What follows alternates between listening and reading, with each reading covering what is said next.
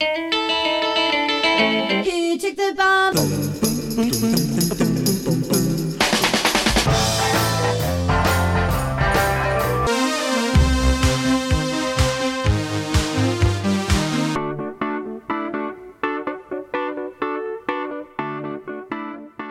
From WBEZ Chicago and PRX, this is Sound Opinions. I'm Jim DeRogatis.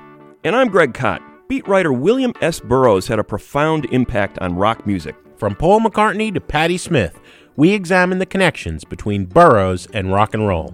It's summer, spirit of early mists and showers. Ixta, goddess of ropes and snares. Plus, we review new records from Leonard Cohen and Sudan Archives.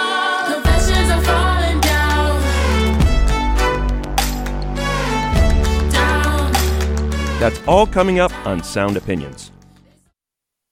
You're listening to Sound Opinions, and later in the show, we're going to dig deep into the musical legacy of author William S. Burroughs. But first, we have some new music to review. The night of Santiago, and I was passing through.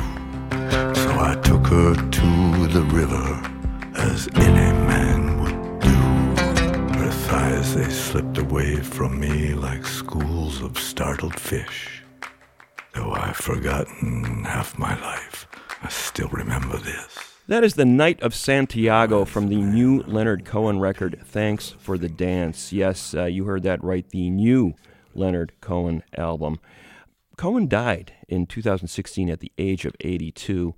And during the sessions for what was his final record when he was alive, You Want It Darker, he was also working on the songs that became this album. Cohen, a published poet, one of the greatest songwriters of the last half century. His songs have been covered by numerous artists. We're talking Nina Simone, R.E.M., Jeff Buckley, John Cale, Lana Del Rey, Tori Amos, Roberta Flack. The list goes on. One of the most revered songwriters of our time. 14 studio albums since 1967. Not a huge output for such a major artist. He's taken some lengthy hiatuses in the middle of that long career. Classic songs like Famous Blue Raincoat, Suzanne, Bird on the Wire, Hallelujah. It only seems like it's been interpreted by several million people. Only a slight exaggeration, though. And over those 6 decades, he has become a revered figure in modern music, called the master of erotic despair. He worked on the final records of his career with his son, Adam, as the co-producer. This is the final work that he produced, apparently, called Thanks for the Dance. Here is a track from it. It is called Happens to the Heart from Leonard Cohen on Sound Opinions. There's a mist of summer kisses where I tried to double park. The rivalry was vicious. The women were in charge. It was nothing, it was business, but it left an ugly mark. I've come here to revisit what happens to the heart.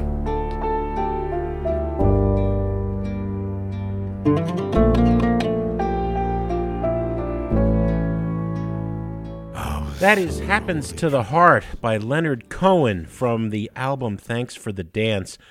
Greg, that line absolutely kills me about I never called it art. I just did my work, and I met Christ and read Marx. Yeah. I don't think there's ever been a more Leonard Cohen line. I also love that song that we bumped in with, The Night of Santiago. It tells of an illicit romance down by the river. I've forgotten half my life, but I still remember this, Cohen says. And it turns out that his paramour has lied to him. She's married with kids. She neglected to mention that. And he says, well, you were born to judge, but forgive me, I wasn't. Again, what a life force at 82 years old in the studio with some impressive guests, I have to say. Daniel Lanois stops by to add piano. You kick off your sandals and shake out your hair. It's torn where you're dancing. It's torn everywhere. He's got vocalists ranging from Damien Rice to Feist, adding backing vocals.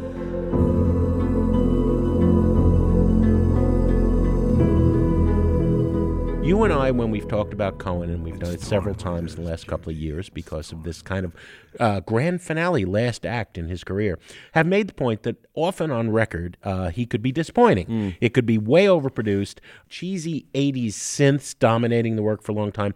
This is a wonderfully minimalist record. You know, guitar, piano, vocals, Leonard. What else do you need? I think it's brilliant, and in a lot of ways, I like it even better than his official last album.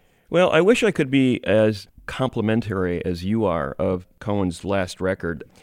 And I'm holding it against a pretty high standard because I think the last 3 albums that he worked on, which is really remarkable. You talk about a guy in his 70s and early 80s making albums as good as Old Ideas, Popular Problems, and then You Want It Darker in 2012 through 2016.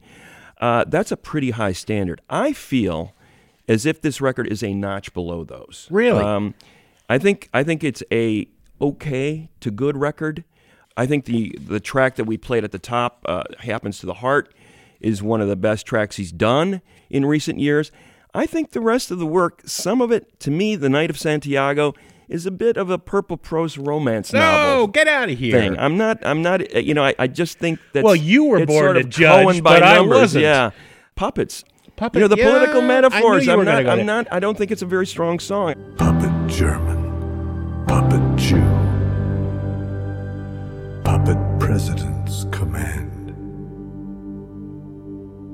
puppet troops to burn the land. See, look, how long did it take him to write Hallelujah, his best-known song? About 10 years at 10, least. 10 years, Yeah. right? Famously and he's wrote, still unfinished, and according he's still to him. considered it. I think Cohen could be overcooked, right?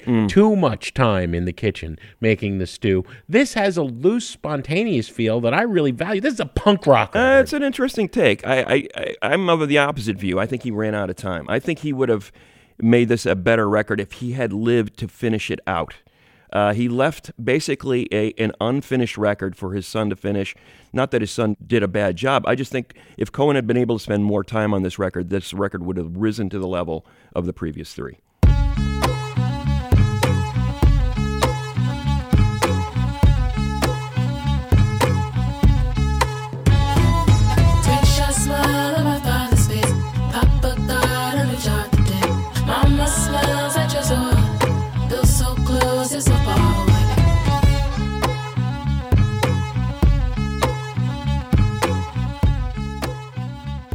That is a little bit of the song Glorious from the first full album by Sudan Archives, Athena. Sudan Archives, Greg, is a young woman named Brittany Parks, who is a self-taught violinist, singer, songwriter, producer, musical family. Her stepdad worked with L.A. Reid and Babyface at LaFace Records. Initially tried to launch a career for his stepdaughter as a teen pop act. That did not last long. Brittany had other ideas. They involved sitting in her bedroom with do-it-yourself recording equipment and crafting a really sophisticated R&B sound based on her songs, her voice, and that violin. I love that violin. I'm not usually a violin fan. Key to her first 2 EPs that introduced her to the world, and now comes this full-length album. She's working with a trio of great producers, Greg, including folks who've worked with King Cruel, Danny Brown, the XX, but it's really her record. Let's play a song, and we'll get deep into our opinions about it. This is Did You Know by Sudan Archives from the album Athena on Sound Opinions.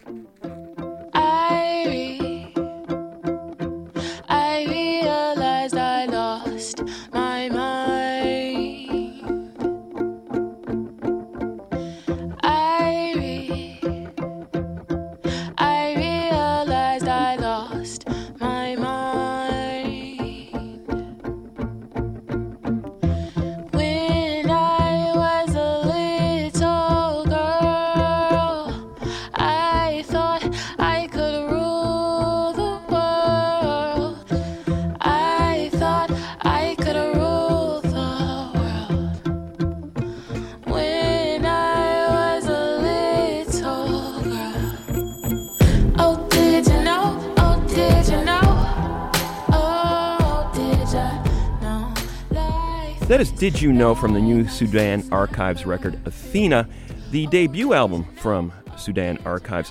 I remember you and I both saw this woman at South by Southwest probably, a couple of years ago? Yeah, maybe 3 years ago. Mesmerizing performer. She did a solo set with basically a beatbox and her violin. And the dancing, the vocals, the blend of hip-hop and these exotic sort of sounds derived from a lot of African music, because apparently she was inspired by Sudanese violin playing as an influence on her. Well, I read an interview sound with her. She didn't like the name Brittany. Yeah. And said to her mom, I want a new name. And her mom said, how about Sudan? And that led her to investigate the culture, the music, the whole serendipitous kind of, circumstance. Okay, I'm going to study this music, and it influenced her style of music.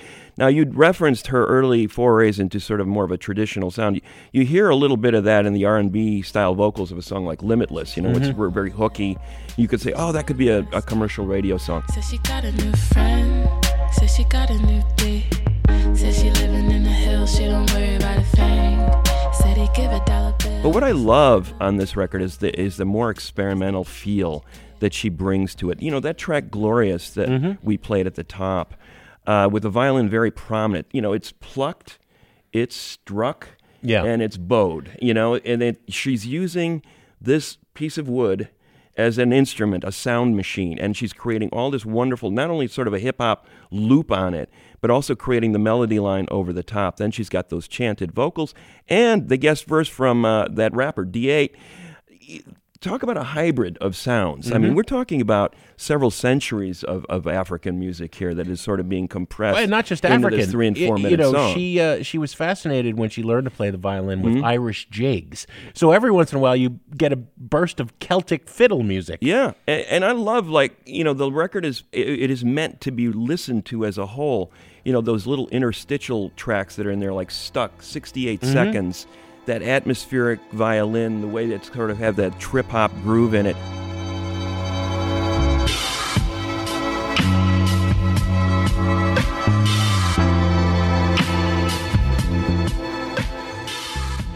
The watery psychedelic feel of a track like Coming Up. I love the way she's mixing the pop with the experimental feel, the sort of exoticism with the more accessible stuff.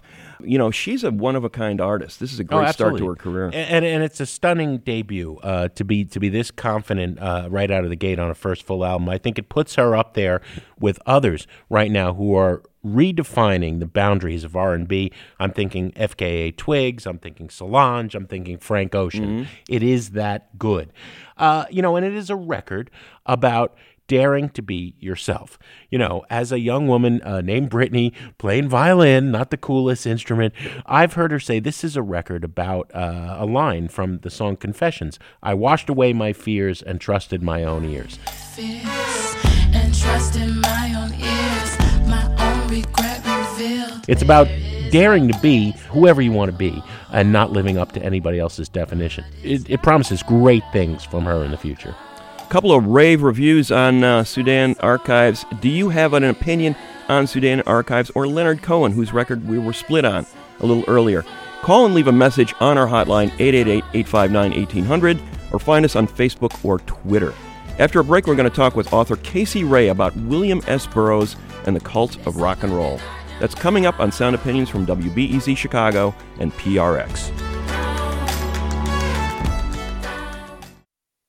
Welcome back to Sound Opinions. I'm Jim DeRogatis. He's Greg Kot. And this week we are digging into how beat writer William S. Burroughs intersects with the music world. He was born in St. Louis in 1914, graduated from Harvard, met aspiring fellow writers Jack Kerouac and Allen Ginsberg in New York, accidentally shot and killed his wife, Joan Vollmer, in Mexico. And that was all before he'd even published his first book, Greg. He eventually did get published, Jim. His first novel, Junkie, was based on his own experience with opiate addiction. Quite lurid, quite vivid, quite spectacular in its own way. My favorite Burroughs book. His third novel, Naked Lunch, came out in 1959 and was put on trial for obscenity. But eventually Burroughs won, and along with Ginsberg and Kerouac, became one of the most recognizable of the Beat generation writers. I mean, the Beats were, to put it succinctly, nonconformist vagabonds on a spiritual quest that rejected, a lot of traditional notions of things like capitalism, like you aren't what you own. Right. It was not about materialism or acquisition. It was about exploring both, psychically, psychologically, sexually, geographically. These guys were on a quest for a new world. All in the era of Mad Men. Yes, indeed. But while most of the beats moved to San Francisco and clearly inspired much of the music to come out of that scene in the late 60s, Burroughs was traveling the world. I mean, he connected with musicians everywhere he went and exerted a great deal of influence on how they approached their own art projects. David Allen of the Soft Machine, for example, in Paris, or Mick Jagger and McCartney in London, Patti Smith and Deborah Harry in New York City. And that's just the tip of the iceberg when it comes to Burroughs' effect on the music world. Even when he was near the end of his life, living in retirement in Lawrence, Kansas, Michael Stipe and Kurt Cobain were among those who made pilgrimages just to meet him. The deep connection between Burroughs and music is the topic of a new book by music journalist Casey Rae, William S. Burroughs and the Cult of Rock and Roll. When we spoke with Casey, Greg started by asking why he thought Burroughs' influence on music was deeper than his peers Allen Ginsberg and Jack Kerouac. I think superficially it is the outlaw persona. I mean, this is a person with a checkered personal history, and let's face it, William S. Burroughs shot his wife in the head in a drunken game of William Tell, and that is just a reprehensible act and one that he didn't forgive himself for. I don't forgive him for that in the book, but I also think that, he was boldly visionary and incredibly funny, too. He's got to be right up there with America's top satirists. I think of Mark Twain or Jonathan Swift. I mean, he just had a scathing and insightful ability to just take apart any sacred cow. All the skill is going out of surgery, all the know-how and make do. Did I ever tell you about the time I performed an appendectomy with a rusty sardine can? And once I was caught short without instrument one and removed an uterine tumor with my teeth. That was in the upper effendi, and besides, the wench is dead. I think the anti-establishment attitude really was appealing to a certain type of musician, but he also was kind of a surrealist or a post-surrealist. He had a magical worldview, and I think that resonated with other artists, particularly folks like David Bowie or Genesis P. Orridge from Throbbing Gristle.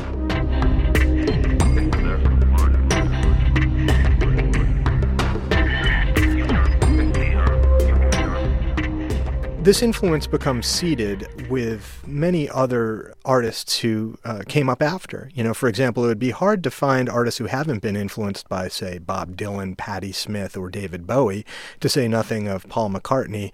And so I think the influence becomes even more subliminal. But even to this day, you'll find a certain type of artist who is drawn to the anti-establishment aspects of Burroughs or just his outlaw persona.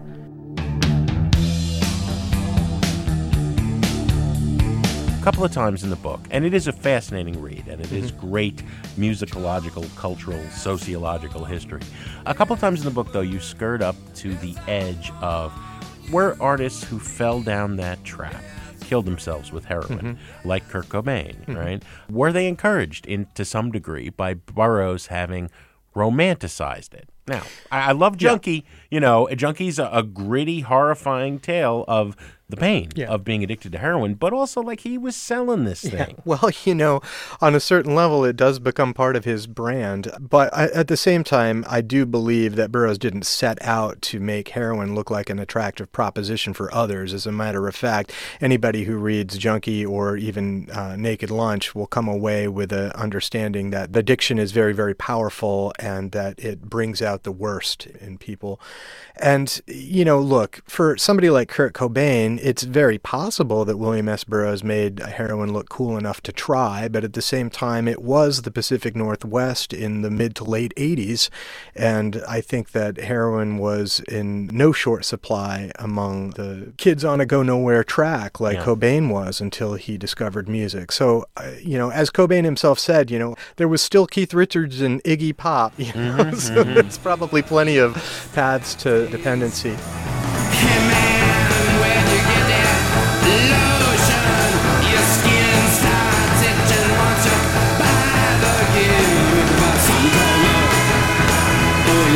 Love.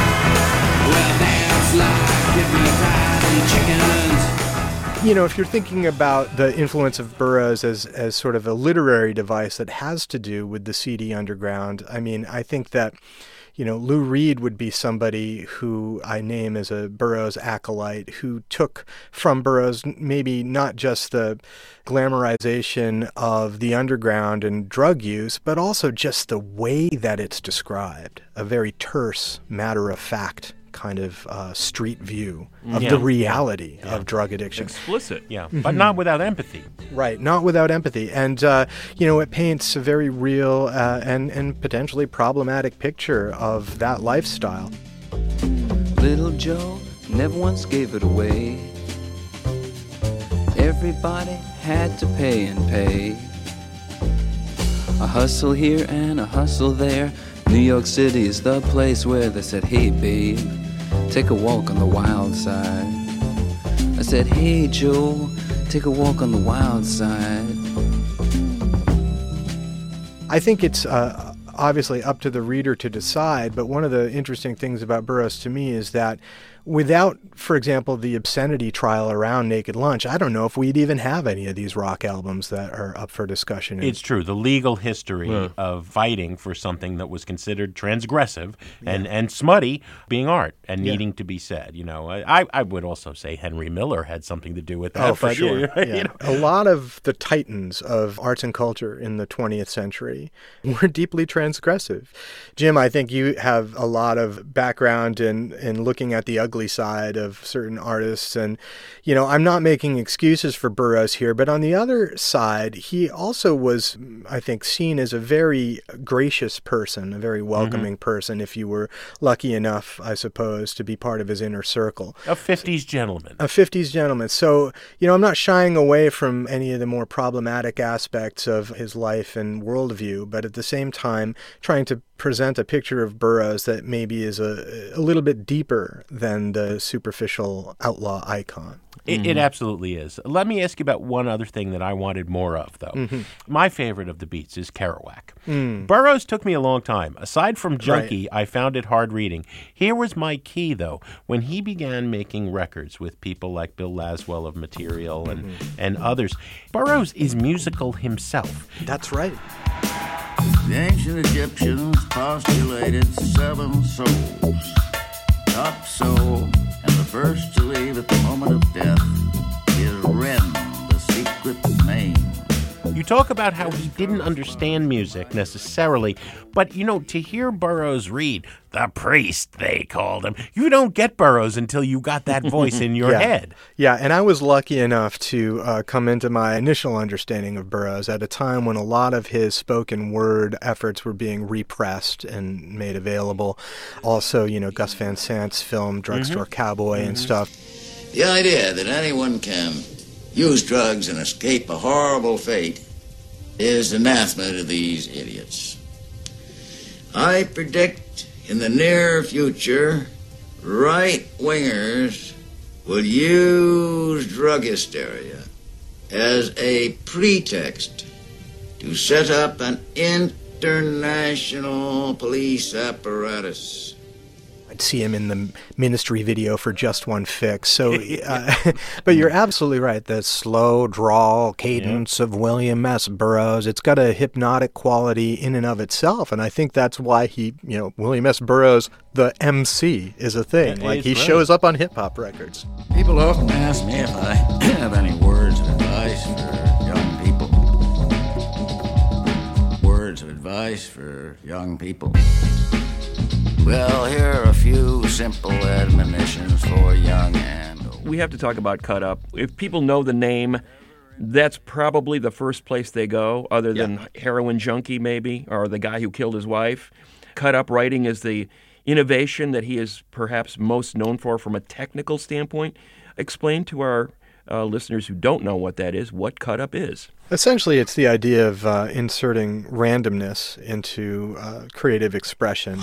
This is the way I do cut-ups. I don't know if it's like the way Brian Geisen does his or Burroughs does his. I don't know. And there was a specific formula employed by Burroughs. His friend or frenemy, Brian Geisen stumbled across this technique at some point in the 50s. He had been preparing canvases, and he accidentally sliced through a canvas, and underneath was some newsprint. And it was cut into 4 neat quadrants, which he then rearranged, and lo and behold, it revealed an interesting and randomized kind of text that he thought, maybe we'll try this again. And, it wasn't just a get-out-of-jail-free card in terms of jump-starting the creative process. I tried doing it with diaries and things, and I was finding out amazing things about me and what I'd done and where I was going. And a lot of the things that I'd done, it seemed that it would predict things about the future or tell me a lot about the past. They actually looked at it as a type of divination device. There was a sort of occult outlook around cut-ups. Burroughs said, cut into the present and the future leaks out. Right. I suppose it's a very Western tarot. I don't know.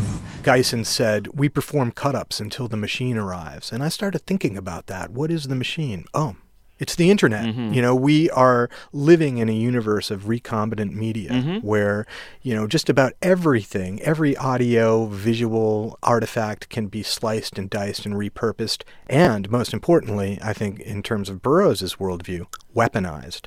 He talked about how in the future there would be the viral communication of small snippets of sound, text, and image reassembled. For maximum psychic impact. And, I think about that, and I think about meme culture and 8chan and the rest, and it makes me want to take a shower. Yeah. I would say, see, this influence is not always good.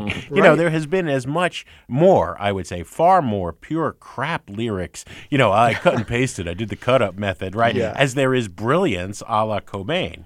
Well, it's in the eye of the beholder. I will say this for the technique. David Bowie continued to use it throughout his career. What I've used it for more than anything else is igniting anything that might be in my imagination. I mean, you can often come up with very interesting attitudes too. He was another one of the Burroughs lifers.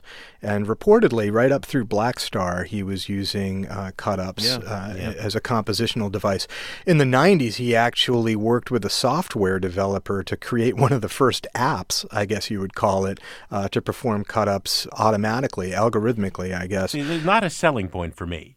Let me ask you another skeptical question. This occult nonsense. I mean, come on, Greg, and I know you.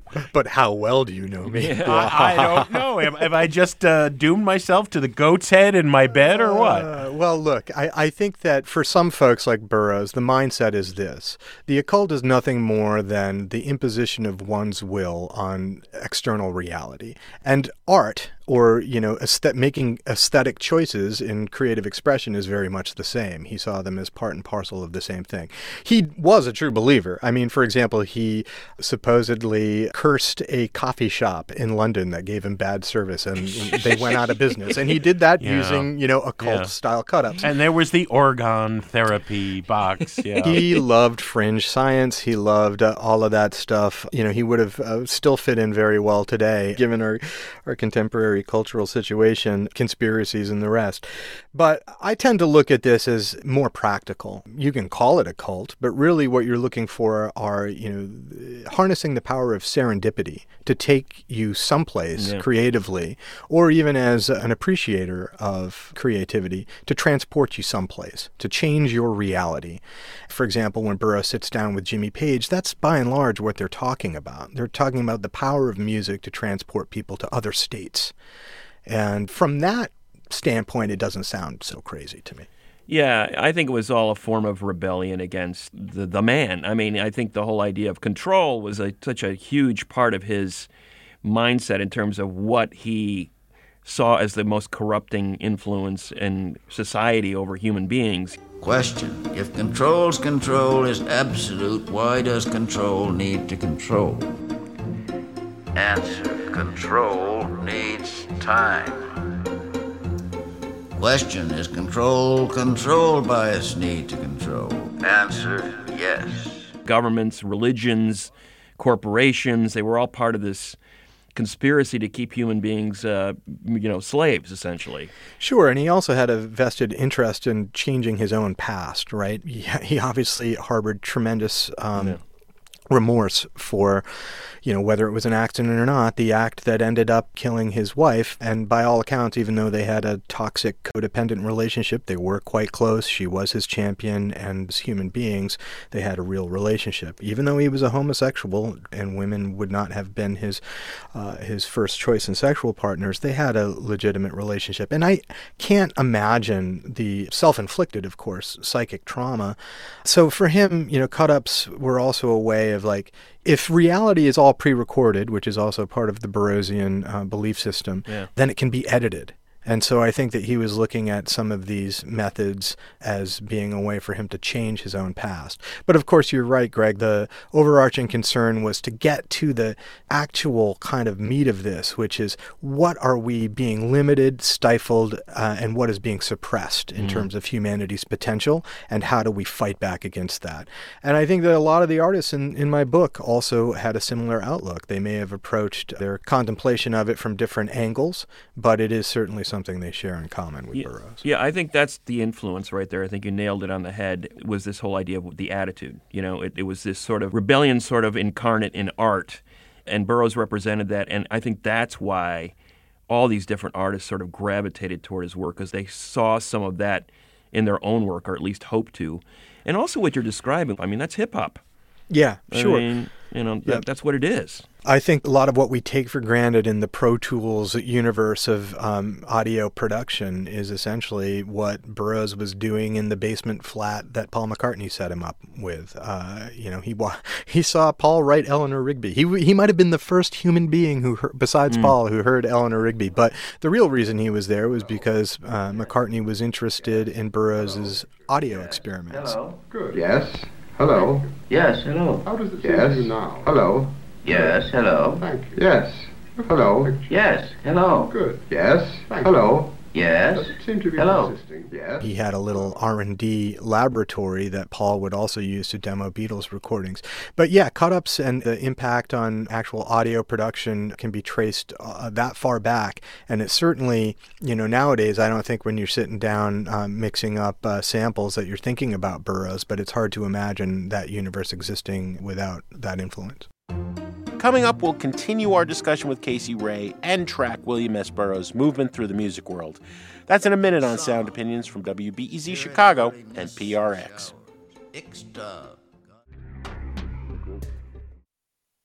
Welcome back to Sound Opinions. I'm Greg Kot, and we're talking with author Casey Rae about how literary giant William S. Burroughs interacted with generations of musicians. Casey, correct me if I'm wrong, but I think there's three key periods.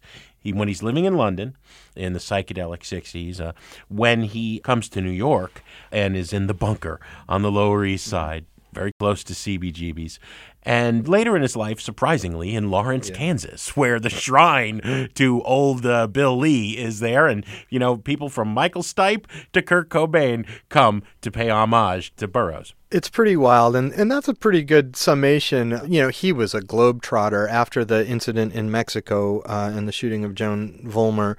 He spent a lot of time outside of the United States and traveled the world. Tangier, where he composed a lot of Naked Lunch. Paris, where, he actually did bump into musicians in Paris, too. David Allen of the Soft Machine backed Burroughs up at readings in Paris.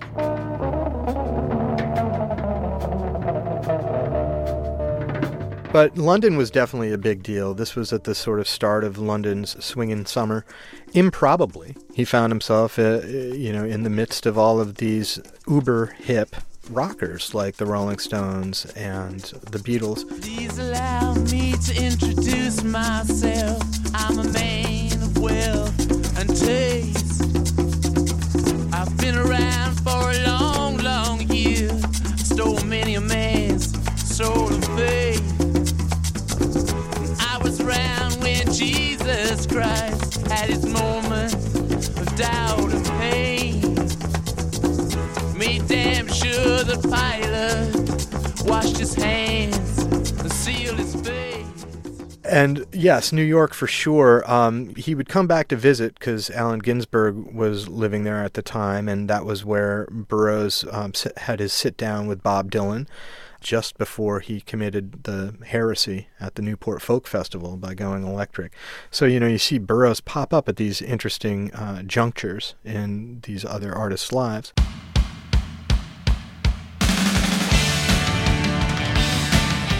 Then later in New York, at the epicenter, Ground Zero, the original point of contagion for the punk movement in the Bowery, the bunker, which was a windowless YMCA that he lived in, was happier than a clam. All the seedy punk rockers would come visit him. Members of Blondie were fond of Burroughs.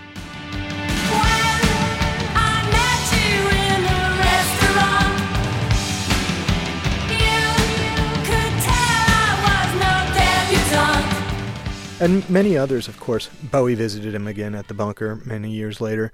And then finally in Kansas at the beginning of the 1980s, New York was getting very expensive even then, and he also had relapsed into a habit, and it seemed that his health and sanity would benefit from more chill environs. And so he ended up in Lawrence, and the musicians kept coming to him. Mm-hmm. You mentioned Michael Stipe. We used to be on fire. And Kurt Cobain, but Sonic Youth visited him, and Al Jorgensen from Ministry. They go around looking younger for a few days, then they need more.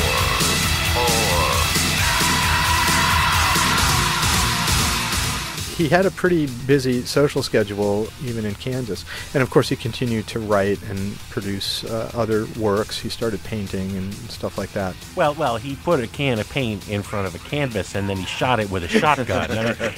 Don't romanticize, Casey. He also painted a little bit too. I heard that he didn't want to call himself a painter out of respect, well, maybe because of the methods you described, but also out of respect to his friend Brian Geisen, who didn't have the notoriety or acclaim that William enjoyed. The relationship he had with these artists, this whole idea of a transactional relationship, it seemed like Burroughs cozied up to these artists whose music he either barely knew or didn't know at all or didn't like. Yeah, right. But nonetheless found them interesting enough to spend a lot of time with. In some cases, I think he understood the potency of the music. Yeah. He was one of Patti Smith's earliest champions and was at her poetry debuts at St. Mark's Church when it was just her and Lenny. I know the true story of sweet Jesse James. The picture you have of him is badly framed. He lived as a normal man in exchange for his name. He lived as high in exchange for his fame. And, I think that in some cases he was able to understand the shamanic power of rock and roll and certainly understood its countercultural significance. But you're right, he didn't go home and put on a Rolling Stones record. His literary assistant and the executor of his estate, James Grauerholtz, actually sent me a mixtape of music that Burroughs did listen to.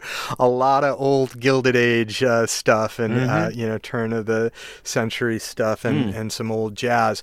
But he listened to the master musicians of DeRogatis, a Moroccan tribal affiliated group that he called the world's oldest rock and roll band.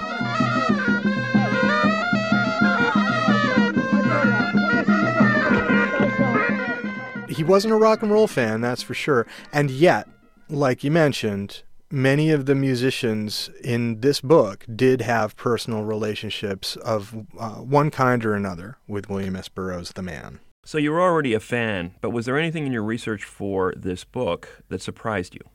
Well, I'm a fan, but at the same time, I find a lot of this stuff fairly grotesque, if not outright appalling. There's an attraction-aversion aspect to it. And, the amazing thing about William S. Burroughs is that I can still be surprised that even after all this time, like I'm not a 19-year-old kid anymore, I'm a middle-aged person. I, reread a lot of Burroughs and I found a lot of it still pretty intense, scalding, and in some cases grotesque. So the potency, I could still argue for that, and hopefully some of that comes across. I mean, in terms of his work, I think you leave it up to the reader to make their own determinations about, its impact and whether it's successful or not. It sounds like Jim might be a little bit more skeptical about the cut-ups, and that's fine. Some of the cut-up works are kind of hard to get through, right? It's not something that you want to sit down in front of a nice It's not light fire. reading, yeah. Yeah. I think actually my problem comes down to, if I had to characterize Burroughs versus Kerouac, Burroughs is a nihilist. And Kerouac, despite dying drunk watching TV with his mom, was essentially life-affirming. Be here now, live in the moment, versus Burroughs' overwhelming notion that we are all doomed by these forces that are beyond our control, so we might as well take heroin and get obliterated. I don't think he was saying we were doomed, though. I think he was saying this is a way to get around that, That's right. I suppose so, yeah. I see it as almost heroic in some ways, the extent to which he would go to subvert the apparatus of control. At first blush, that doesn't necessarily seem life-affirming, but at the same time, he was very interested in what humanity needed to do in order to preserve itself. He was worried about self-initiated human extinction. He was an early environmentalist. We read about guys like Elon Musk building a space ark, and the Burroughs was talking about this in the 50s and 60s. It's pretty amazing how prescient he is or was. And in that way, I put him more alongside like artists and writers like William Blake than maybe even his own Beat Generation peers. And I think he kind of occupies his own realm, even though he came out of the same kind of social clique that produced the other writers that we've talked about, Ginsberg and Kerouac foremost among them. Mm-hmm. Sorry to be a devil's advocate there. I love Casey, it. But I think it's very much in the spirit of Burroughs to challenge anybody who would be hoisted up as an idol. That's right. Was there any relationship that surprised you, that you sort of dug into and found out about between Burroughs and another sort of cultural rock icon? Well, Grant Hart from Husker Du and his solo work was very interesting and moving. Are you one of those angels who attempted to rebel? You waged a war in heaven, were defeated, and you fell. Are you one of those angels who went all the way to hell from heaven? I'm not a dyed-in-the-wool post-punk or hardcore person, so that was kind of new and interesting for me to consider. But really, the Patti Smith relationship was surprisingly touching, even moving. Jesus died for somebody's sins, but not mine. To hear her personal accounts and the tenderness that he displayed to her at key times in her own creative development, that was very special. Wild cord in my sleeve, thick, heart of stone. My sins my own, they belong to me. Some of the stuff is just really funny, like the little tete-a-tete between Burroughs and Mick Jagger over the years. It's sort of like they were mild antagonists, but also occasionally seemingly mutually dependent. I don't know. It was weird. I love the just human glimpses of Burroughs. When Allen Ginsberg would travel from New York to visit Burroughs in Kansas, and they're taking their old man canes and trying to whip the raccoon out of Bill's kitchen. I love that. It's just silly. It's sweet, silly old men from another time and place coming back together. Yeah. They were. We have been talking to Casey Rae. We've known him for a long time as a writer. He is now the author of this book, William S. Burroughs and the Cult of Rock and Roll, with a day job at Sirius XM. Thanks for coming on Sound Opinions, Casey. My pleasure. Thanks for having me. You bet. People say beware, but I don't care. The words are just rules and regulations to me. Before we move on from William S. Burroughs, an author we both greatly admire, much as many musicians did, is to talk about the influence that he had on certain creative people over the decades in the music world. The first name that springs to mind, and he's on the cover of Casey's book, sharing the cover with William Burroughs, David Bowie. There was a famous conversation that Rolling Stone engineered between these two as Bowie was ascendant. And Burroughs was in some ways bemused by the whole notion that he was going to be talking to Bowie an artist he was fond of in a way, but was certainly not a huge fan of, but recognized the possibilities of what a conversation with David Bowie could do for his own literary career at that point. And it turned out to be a fascinating exchange. Bowie was clearly up to the intellectual exchange as much as the marketing aspects of it. And Burroughs was happy to indulge. Bowie was, in a word, a huge, huge fan of multiple approaches that Burroughs took to his art. One, the sort of futuristic aspects of it, the science fiction aspect of it, the fascination with aliens. You know, Burroughs would talk, when he would go speak, he would talk a lot about, I'm looking forward to the world I'm going to be in when the aliens come and take me away. You know, he wanted to be transported somewhere else. Being a human being is tough, you know. He was, in a sense, an inspiration for Ziggy Stardust and the Spiders from Mars, Bowie's breakthrough album in the 70s. And much of that work was based on not only Burroughs' ideas about alien life forms, but also Burroughs' great book, The Wild Boys, A Book of the Dead, which came out just a few years earlier. And this was essentially about a gay youth movement, marauders wielding 18-inch Bowie knives. Yeah, Funny how he would strike upon that, resulting in the collapse of Western civilization. Much of Ziggy Stardust was this concept album about the end of the world. The world's going to end in 5 years. What will follow that? And then, of course, as we've discussed, employing the cut-up technique that Burroughs made famous, Bowie exploited it throughout his entire career. Very early on was on this. The first couple of lines of the song Moon Age Daydream from Ziggy Stardust, I'm an alligator, I'm a mama papa coming for you. What exactly does that mean?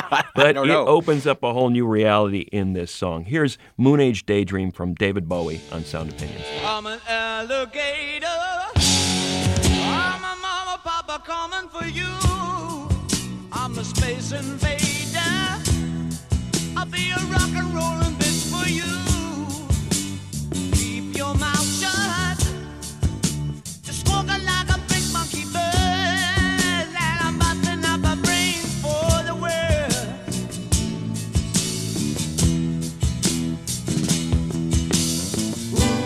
Keep your electric eye on me, baby. Put your ray gun to my head. Press your space nose to my love. Bring out in a moon age daydream, oh yeah. Don't fake it, baby. Lay the real thing on me.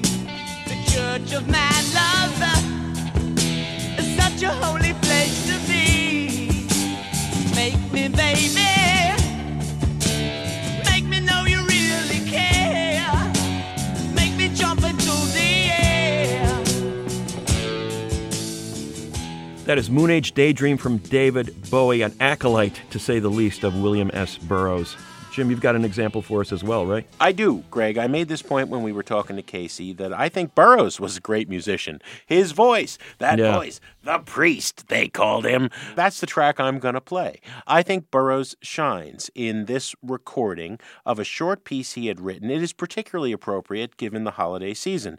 Burroughs, in typical Burroughs fashion, rewrote O. Henry's The Gift of the Magi to portray a heroin addict who is desperate to score on Christmas Eve. He makes it back to his boarding house with a fix, and next door he hears a young Mexican boy in the throes of horrible drug addiction, and he gives him his heroin, and then he dies.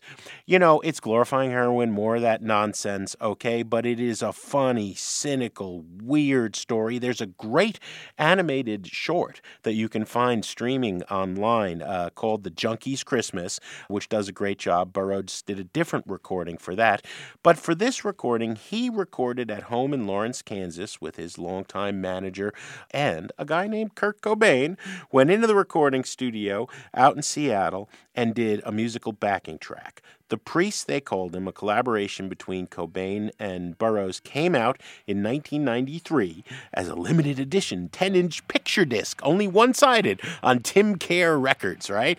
You know, it is not Cobain at his best. He's basically doing blasts of Melvins-like noise, along with a little bit of Silent Night and To Anacreon in Heaven. Just these classic riffs thrown in. Burroughs outshines Cobain, which is hard to do, because it's that voice, Greg, I tell you. The Priest, they called him. Here it is, Kurt Cobain and William S. Burroughs on Sound Opinions. Fight tuberculosis, folks. Christmas Eve, an old junkie selling Christmas seals on North Park Street. The Priest, they called him. Fight tuberculosis, folks.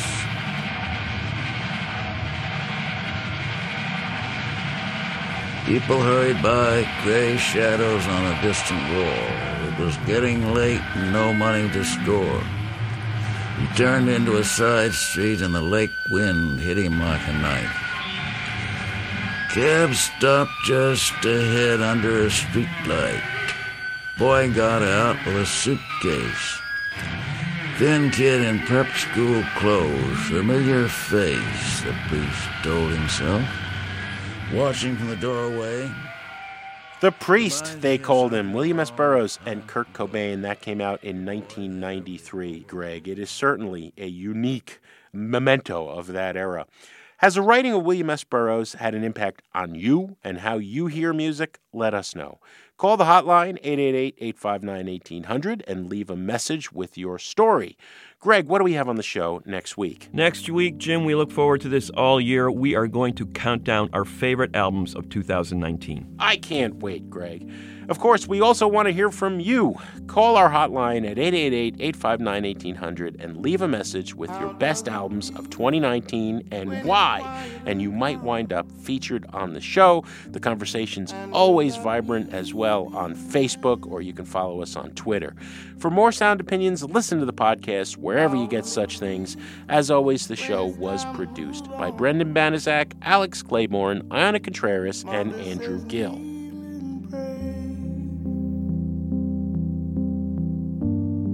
When it gets hard, I won't roll those sleeves. Life can be so. Won't you call me? Call me. No time to hesitate. We must communicate. Yeah. Call me. On Sound Opinions, everyone's a critic. So give us a call on our hotline, 888-859-1800. New messages. Hi, my name is Tammy. I'm calling from Chicago. I love listening to Sound Opinions. And I wanted to call about your Songs That Make You Cry show, which was last week. I just wanted to mention Bette Midler's The Rose.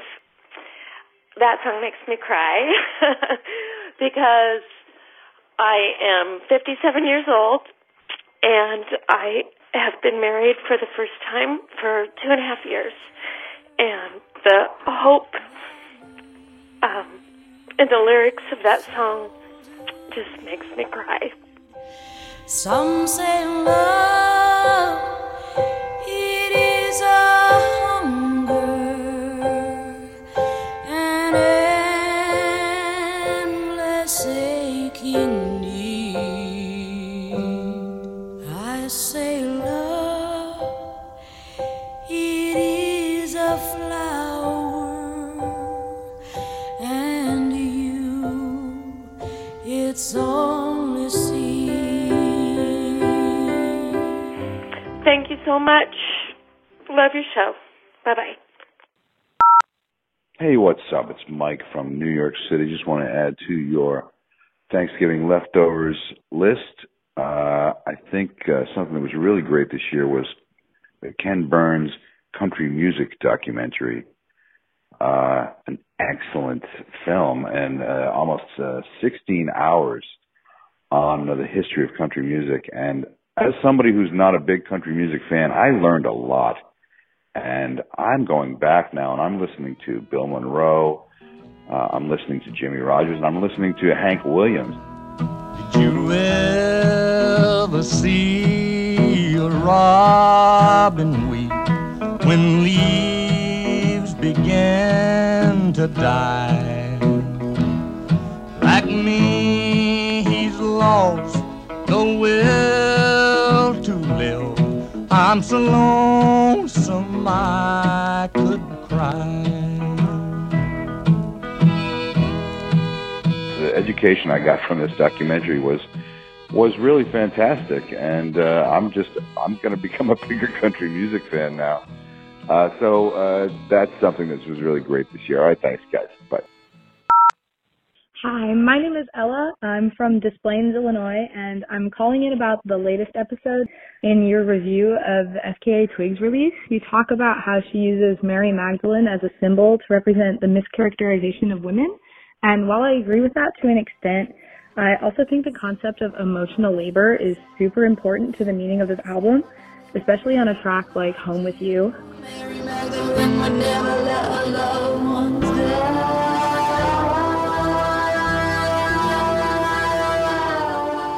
Mary Magdalene in this album represents how FKA Twigs and so many women like her can and are constantly giving so much of their time and energy to someone, and they receive nothing in return. And I couldn't let you guys leave that part out.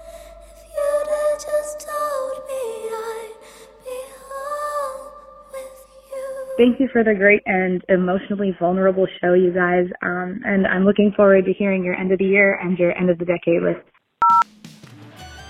Hello, this is Brian O'Connor. I'm from Evanston, Illinois, and I think the best album of 2019, easily the most fun, was Ulysses' album On Safari. They've released a few albums before, but this is really the year where it all came together. Their sense of humor and the hooks, really they sound like the second coming of 10cc. Strongly recommend you give it a shot and take a listen.